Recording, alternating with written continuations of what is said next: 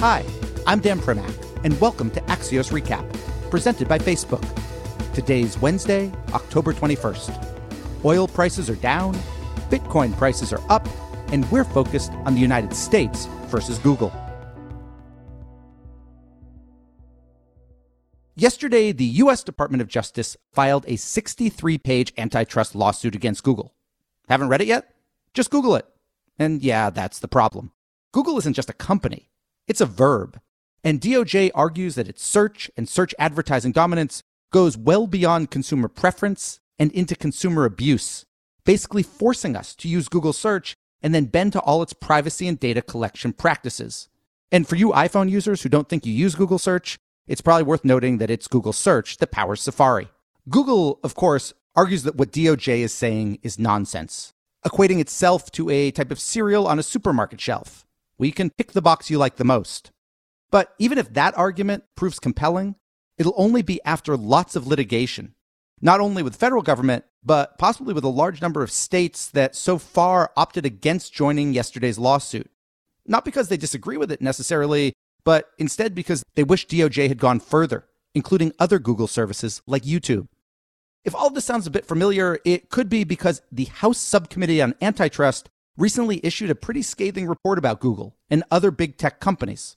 So we want to speak with the chair of that committee, Representative David Cicilline of Rhode Island, about his thoughts on the DOJ suit and where things go from here. That conversation in 15 seconds.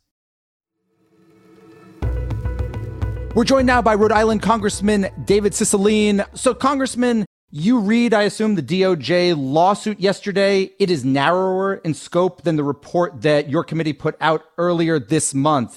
From your perspective, was DOJ too narrow, or is this a strong lawsuit? No, this is a very strong lawsuit. This is frankly long overdue, but it should be remembered that the DOJ is engaged in an enforcement action against a particular company.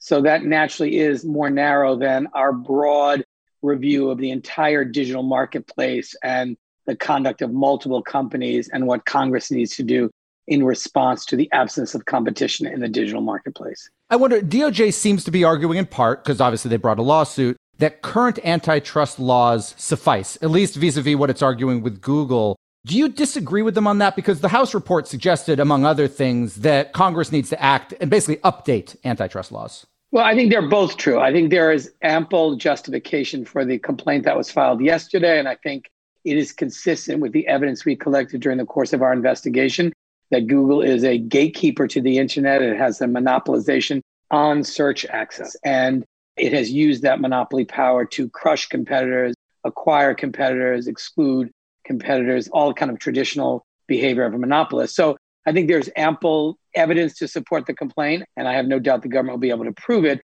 Our investigation reveals that we need to update our antitrust statutes to make it easier for antitrust enforcers to do their work, to really comply with kind of the changing economy. Our statutes were written at the turn of the century in response to the railroad and oil monopolies.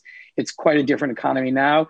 We need to change some presumptions in the law, reverse some of the narrowing that court decisions have imposed on antitrust enforcement, and make sure antitrust agencies are staffed properly and resourced properly. But we have the responsibility of looking at policy and making sure antitrust policy reflects the kind of current requirements to promote competition and is working properly.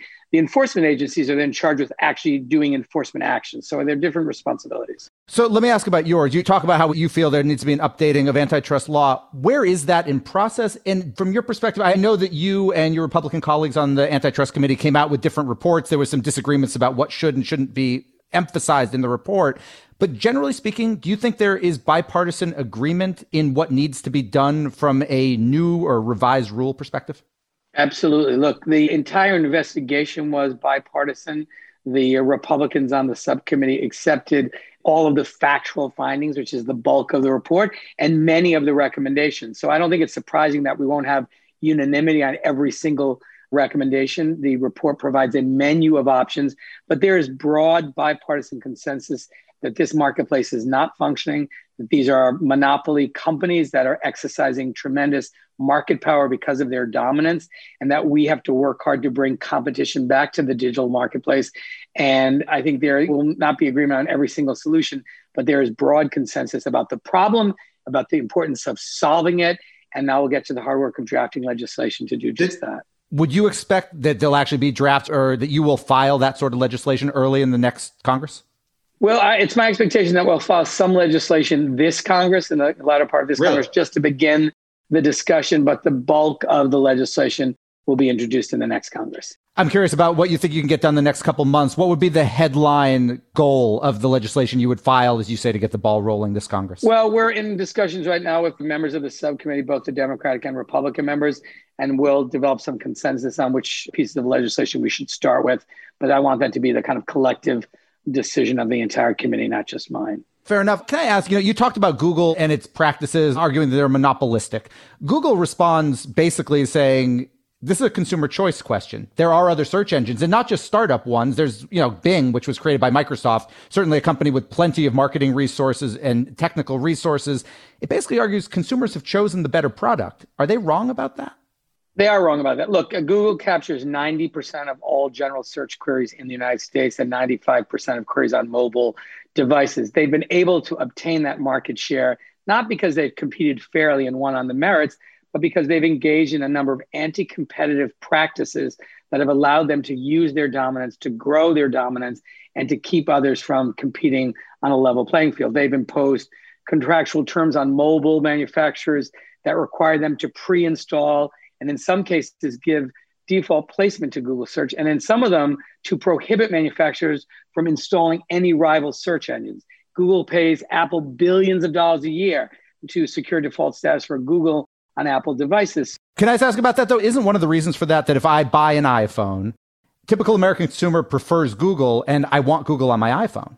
No, but that's because of the market dominance they have, because as a result of their monopoly power, they have prevented others from entering that marketplace and competing fairly. And they're using their market power not to help consumers, but to grow their bottom line, to grow their market share.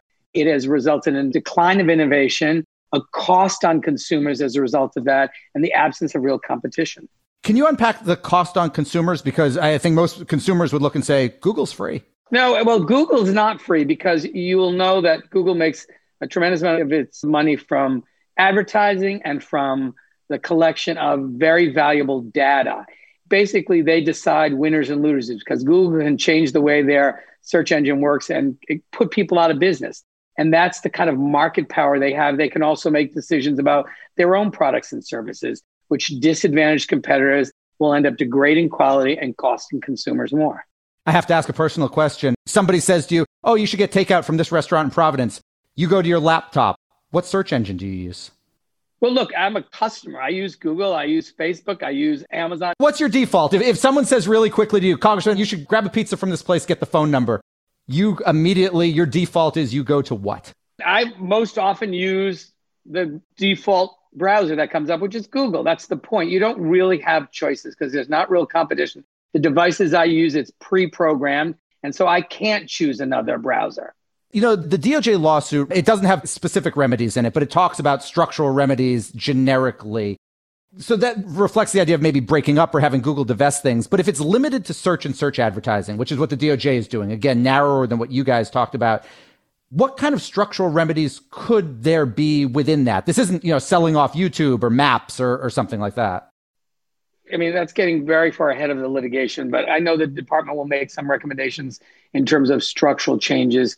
I mean, we obviously have made some recommendations of the kinds of structural separation that some of the platforms could be required to separate out. For example, people who like Amazon that control a marketplace, but also have a private label and sell goods and services that compete with others on the marketplace. That's an inherent conflict. And so you could have structural separation that requires those two functions, those two lines of business to be separated. It could be they're going to look at some acquisitions that Google has made that has given the kind of market dominance that results in over 90% of the searches.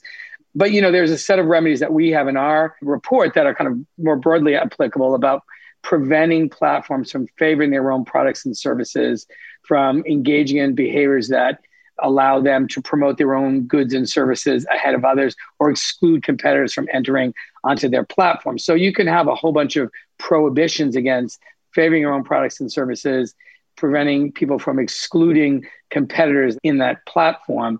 Those could be considered structural as well. Final question for you. The lawsuit filed by DOJ yesterday includes 11 states attorney general, all Republicans signed on. Other states attorney general who are investigating this on both sides of the aisle have not said that they don't approve of the DOJ lawsuit. They're just, quote, not ready yet. They're not there yet. Do you think this lawsuit happens to be coming now, 2 weeks before the election, because it's 2 weeks before the election, or do you think that has nothing to do with the timing? I don't know. I mean, the lawsuit is long overdue. I'm pleased that 2 weeks after we released our findings of our bipartisan investigation, they finally filed a complaint. But look, I think there has not been robust antitrust enforcement at the DOJ for a very long time. I'm pleased that they're finally beginning to do it. I don't know that 2 weeks before the election has any significance. Congressman David Cicilline of Rhode Island, thank you so much for joining us. My pleasure. Thanks for having me. Welcome back. What we're watching today is a very different DOJ lawsuit, this one involving opioids. OxyContin maker Purdue Pharma has pled guilty to 3 criminal federal charges and will pay out more than $8 billion. That's a lot of money, but the deal is already facing criticism, including ones in New York and Massachusetts, for not going directly after company executives or owners, like the Sackler family. So expect further prosecution, probably from state AGs, as today's deal doesn't give the Sacklers immunity from criminal liability. What we're also watching today is the Biden campaign, and if it'll begin tipping its hand when it comes to possible cabinet appointments. Obviously, Biden himself is mostly focused on winning the race and is said to be a bit superstitious, but he does have to be at least thinking about it, including how to appease all of those different Democratic Party factions. So we asked Axios politics reporter Hans Nichols if a victorious Biden might just announce a whole host of cabinet spots at once so as to head off criticism from allies. People close to Biden say he's considering that. So think of it as like the Powell doctrine for cabinet nominations. Overwhelming force. Come in with 5 or 6 all at once and say, this is my national security team. Look at how diverse it is. So there's something for everyone, potentially, and you can minimize the sort of criticism, which invariably will come, the criticism, because, look, this is the Democratic Party, and they've swept a lot of their disagreements under the rug for the sake of beating Donald Trump. Those will all come to the fore. The first fight is always personnel. We do know that Biden has a level of comfort with his core group of advisors, so the people he's really close with, he wants them close in the White House. The problem for Biden is that the people he's really close with are mostly older white guys. So that gives you an indication that maybe the cabinet will be overweighted on diversity and the White House will be overweighted on the core Biden clan, which is, looks like him. And finally today, we're watching RVs. After a peer-to-peer rental site called RV Share raised more than $100 million in new funding, led by private equity giant KKR. The bottom line is that RV sales were already on the rise pre-pandemic, but things have just accelerated since then as people opt for socially distanced travel. And the result there could be lots of new Airbnb-style rental opportunities for companies like RV Share, as estimates are that once you've bought an RV, it sits in your driveway for around 47 weeks per year. And we're done. Big thanks for listening. And to my producers Tim Shovers, Naomi Shavin, and Alex Sugiura. Have a great National Pumpkin Cheesecake Day, and we'll be back tomorrow with another Axios Recap.